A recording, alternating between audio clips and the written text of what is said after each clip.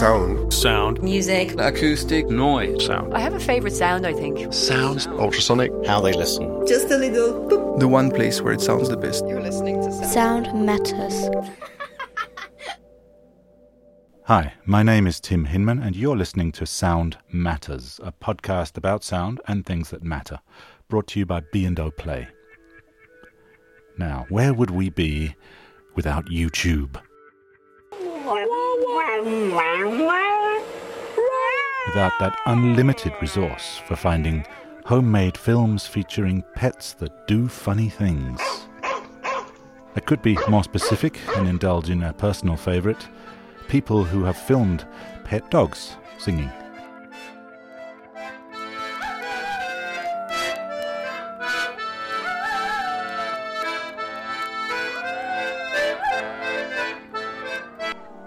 It's a burgeoning subgenre of internet content, and judging by the viewing numbers, there are hundreds of thousands, maybe even millions of people enjoying titles out there such as Funny Dog Singing Compilation, or LOL Dogs That Sing, or My Dog Sings with Beyoncé. And the world is a richer place because of this, I'm sure you'll agree. But there might just be a more serious side to all this. The idea that animals can hear, relate to, enjoy, or really sing along to the very human phenomenon of music.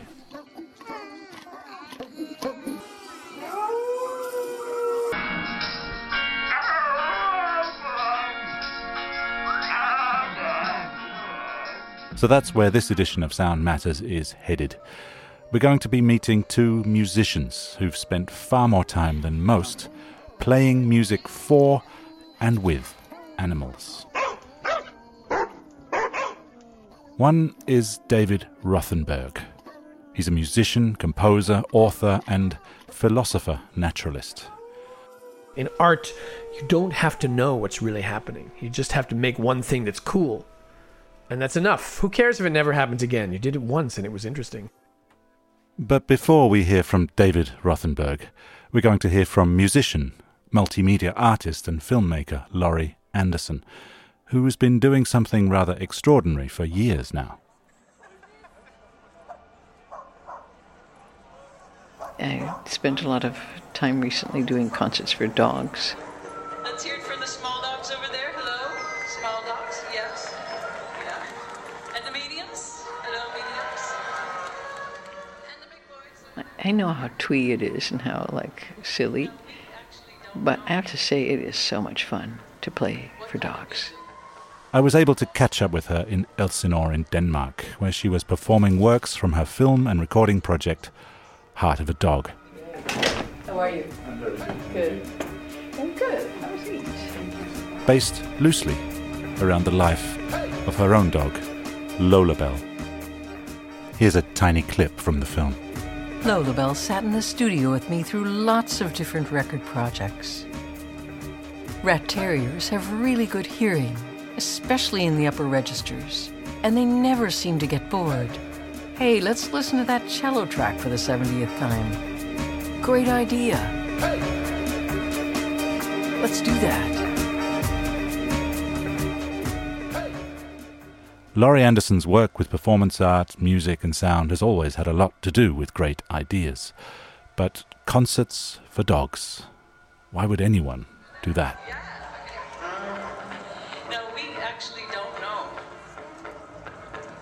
what kind of music dogs like. They're the perfect audience. And we'd like you for this first piece to get down to your dog's ears if you can. Or if you have little one, pick them up and see which one. Dogs are in the present.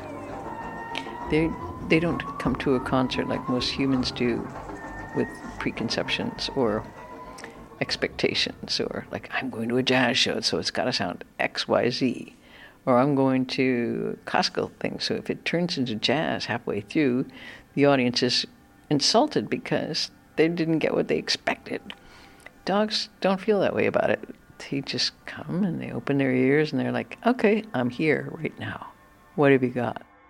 What we've got is music intended to please dogs' ears.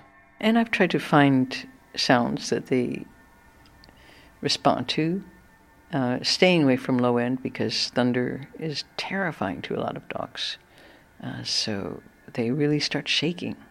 So I had some subsonic stuff that I was playing, and suddenly dogs are like, whoa, they started shaking. I was like, gotta stay away.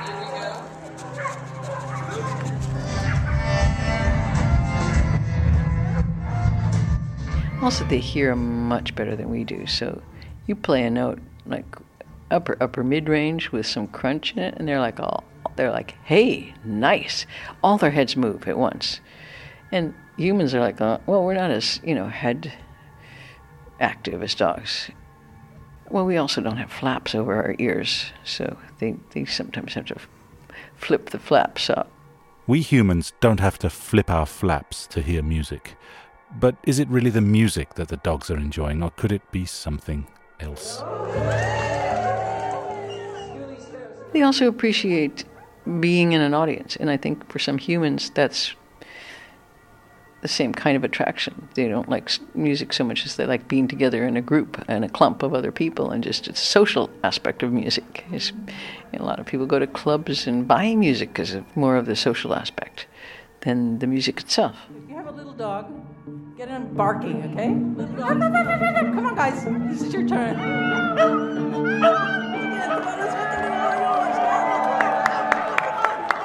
So I think dogs are, they're pack animals, and they like to be in a group, and they like to be with people.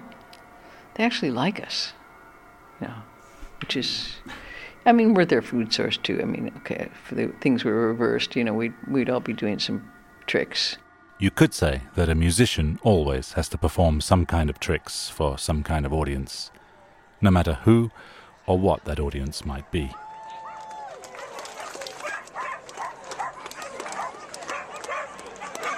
Laurie Anderson's approach to all of her work is grounded in a deeper sense of experience and an understanding, or an attempt to investigate, something we don't know about. It begins with silence, I think. You have to start somewhere. Pay attention. Listen. Flip your flaps if you have to. Because you're always so passively listening, but you're not, or I'm not necessarily paying much attention to it. So I don't mean silence, I mean probably stillness. So just to sit or stand just for a moment and turn your head and listen around you and really spatialize it.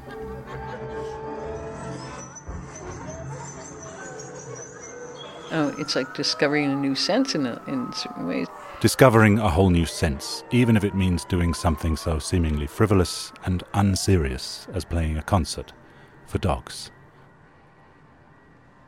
Unseriousness is something my next guest, David Rothenberg, has been accused of more than most of us. Well, not everybody thinks that I'm serious. They think I'm just some crazy character who runs around covered in bugs making weird sounds. Being called a crazy character covered in bugs running around making weird sounds might be enough to put some of us off.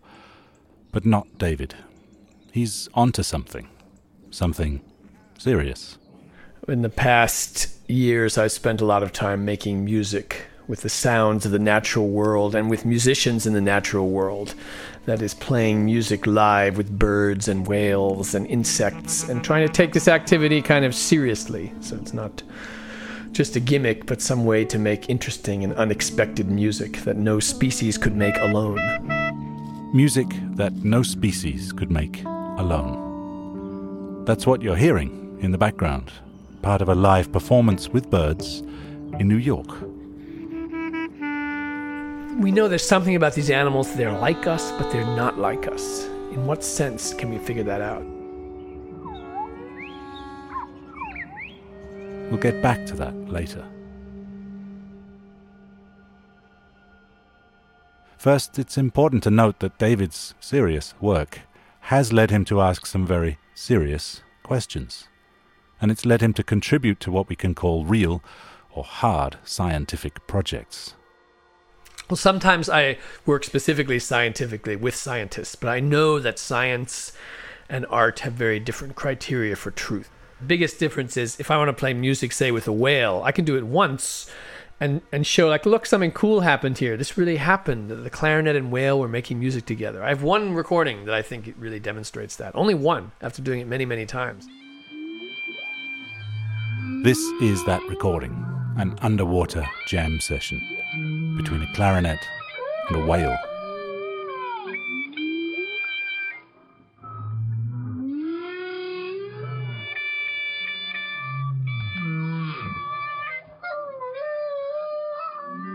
But scientists who have been impressed by that recording, because it's not what they expect, say, great, now do this 1,000 times and we can start to analyze what's going on here.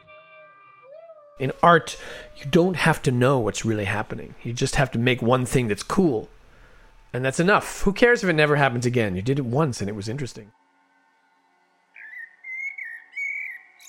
Since I criticized scientists somewhat in my book, Why Birds Sing, scientists are a little angry with me there for like stepping on their turf. But then some of them said, you're right. You have interesting questions. Let's go look at your questions. Let's go work on them. One thing that the scientists would like to try and prove is whether or not birdsong always has the very functional function of displaying for territory or attracting mates and so on, or if even just a part of what they do when they sing could be classed as just singing for the sake of it, because it feels good to be a bird and sing, because birds like singing. If they could prove that, it could mean that they are actually just making songs for the sake of it. And if they're doing that, we could argue that they're making music.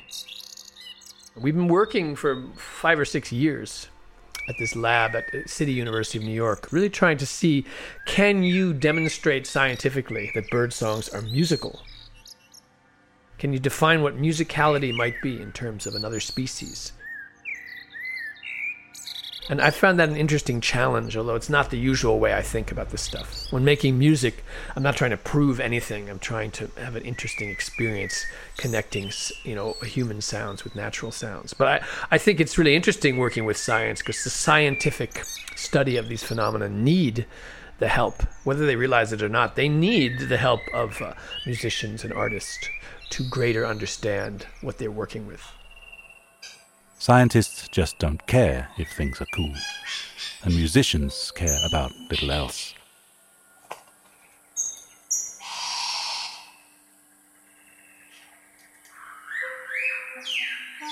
To reach a greater understanding of nature, something we humans have been thinking about ever since we invented civilization. And it's only recently that we got some new tools that might mean it's time to take some new steps forward. Right from the beginning, when sound recording was invented, one thing people wanted to record was the sounds of nature, bird songs and other natural things. And, it's quite interesting to think back to the time where the very idea of a recorded piece of sound was a shock, something new, something marvelous, something futuristic. Like, listen here, sound is coming out of this thing. When that was totally new, to get oneself back into that sense is pretty interesting. Moving forward means finding a place to start. The first thing to do is figure out why you want to do this. And if you approach it as I did, it's the idea that you're hearing interesting music being made by these animals, and you're wondering what it's all about, and if there might be some way you could learn about it through participation, kind of joining in with what they're doing. So much music everywhere. Nobody needs any more. So why? Why do we keep doing it? What do we do with all this technology? How does this quandary of our overproducing age connect to nature and taking the sounds of nature seriously? In a way, it's much easier than one might think to do this. Like, since we started this conversation, we've heard like 2 different species of cicada singing outside my window. But, before I started thinking about this, I never even noticed the difference. It was just like this noise in the trees. While talking to David, I hadn't noticed the cicadas in the background either. Had you? It's like a single noise, but like... Okay? Just a noise. It's beginning, middle, and end. But if you were to take that sound, analyze it, turn it into a sonogram, which is a printout of frequency against time on your computer or on your phone, you would see it's beautifully structured, very perfect, very organized, and not just a disorganized piece of noise.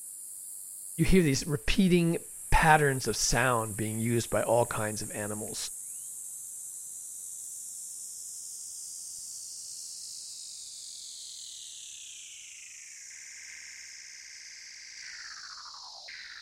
The devil, it would seem, is in the details.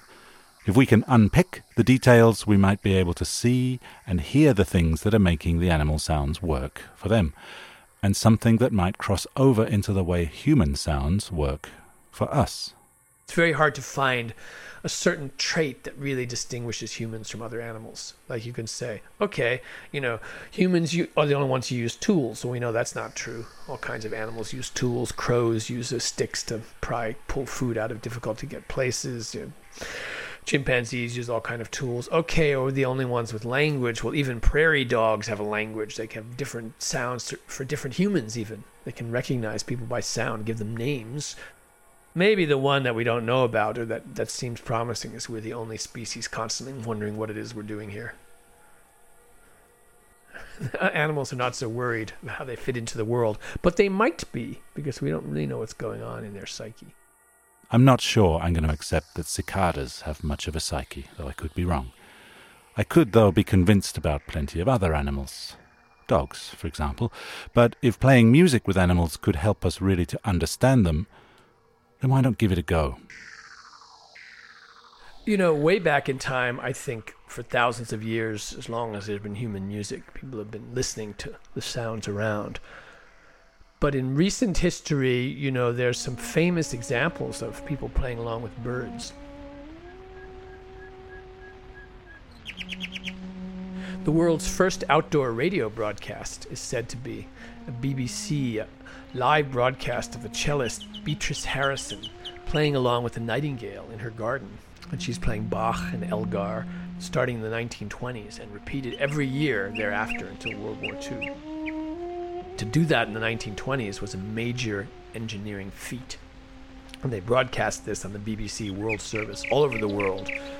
So it's possible that millions of people heard, for the first time, hearing a nightingale along with a cello. And they heard this wonderful connection between human and nature. Beatrice Harrison played her cello with a nightingale as a demonstration of cutting-edge technology in the 1920s. You can hear the sound of bombers flying overhead instead of a cello in the last recording.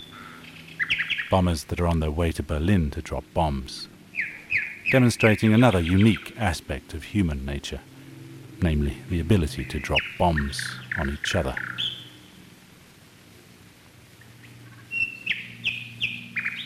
Now, all these years later, it's David who's in Berlin, and he's chasing nightingales. You probably all know that Berlin is one of the best cities in the world to hear nightingales singing. Some would say there are more nightingales in the city than in the countryside surrounding us. We're working on this film, making music with nightingales. We were going out every night in Helsinki and in Berlin. And so we'd have these sessions between 10 p.m. and midnight, and we'd sleep for 2 hours and go back 2 a.m. to 4 a.m.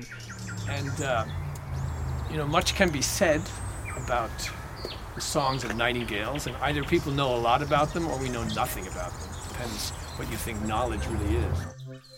But chasing nightingales and trying to play music with them isn't always as easy or rewarding as you might think. It seems so ridiculous towards the end. Like, I don't even know why we're doing this. Birds are like singing the same stuff and they're fed up. And there's 3 basic sounds they make. There's click sounds, like click, click, click, click, click, click. And whistle sounds. Boop, boop, boop, boop, boop, boop. And every once in a while, they make this sound that sounds like a sort of like an effect on an electric guitar, like a bluesy sound. And scientists at the Free University in Berlin have determined that this bluesy sound is the one most sexy, most attractive sound for the female nightingales. Why doesn't the male nightingale just make that sound over and over and over and over again? Like, because that's what the females really like. And, of course, any of you who might be interested in music know that's not what you do with your coolest effect. You do it just the right amount of time.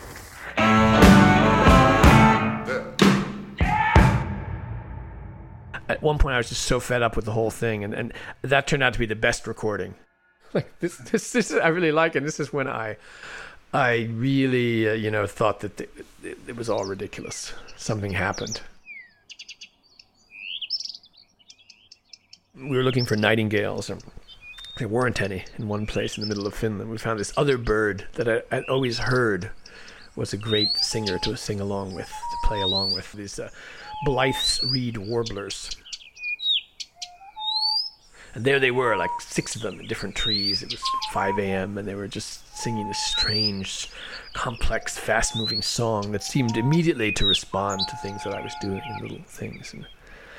And it was totally unexpected and surprising.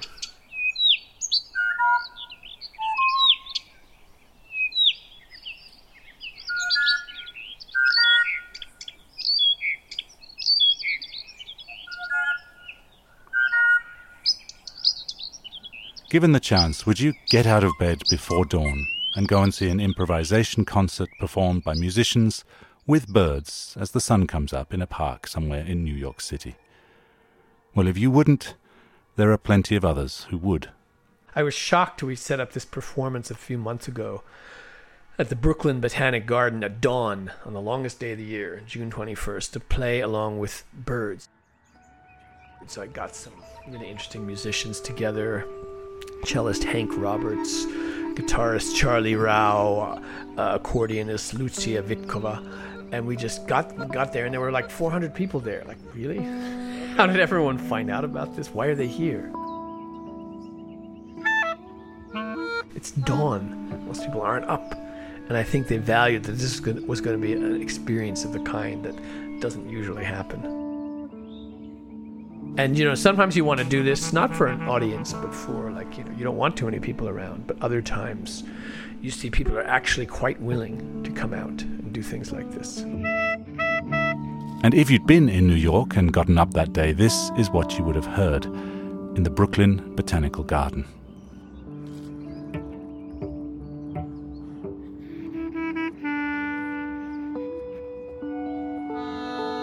In our dawn concerts, at some points we just didn't play much at all because we wanted people to hear what was going on around, which was so crazy because it's like this park in the middle of New York City in June. The sounds that come at dawn, a mixture of like planes and helicopters and catbirds and wood peewees and all kinds of a whole mixture of things. And I find in my case, I really want to celebrate that, the strange mixture of the human and natural in sound.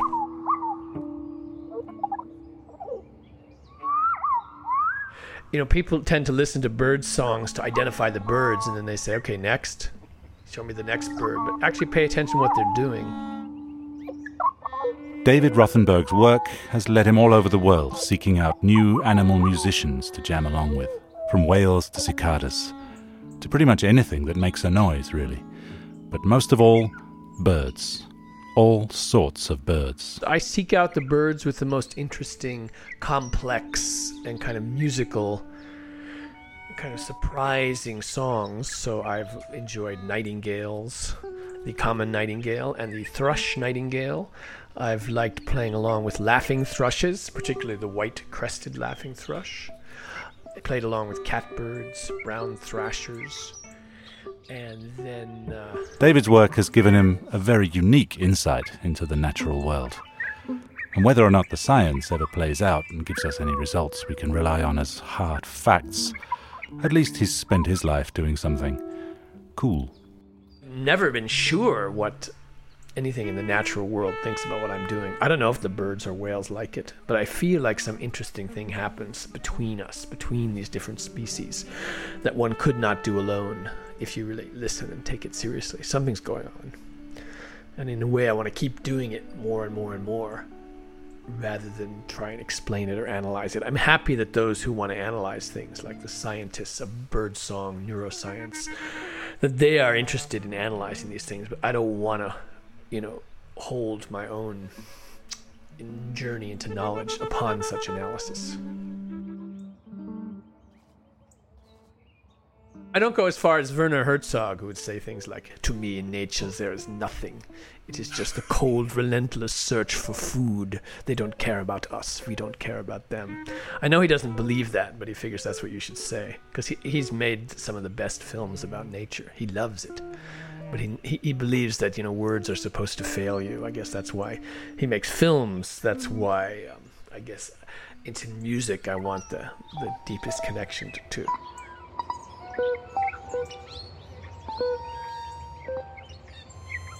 Some people in the nature sound world are constantly lamenting the fact there is nowhere free of human sound anymore. That it's all dying or killing the planet. It's a kind of depressing narrative. And all those things are true. But on the other hand, the only way in which we're going to survive, if there's any role for human beings in the planet, it means admitting there can be human and natural sounds together in some way that doesn't have one destroying the other. If we can't figure it out together, then there's no place for us in the natural world.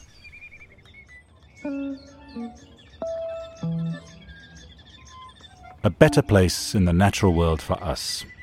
Let's hope that's how it all turns out. There's just one last recording I thought I'd let you hear before we close. It's a recording from somewhere around 1893.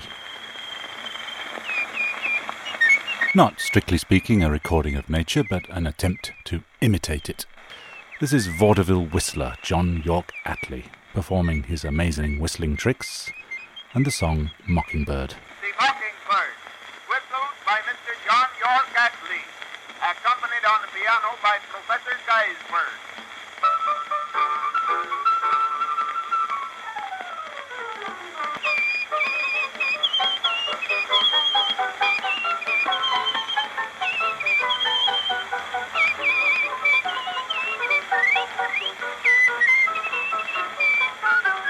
This program was written and produced in full harmony with singing dogs everywhere by me, and my name is Tim Hinman.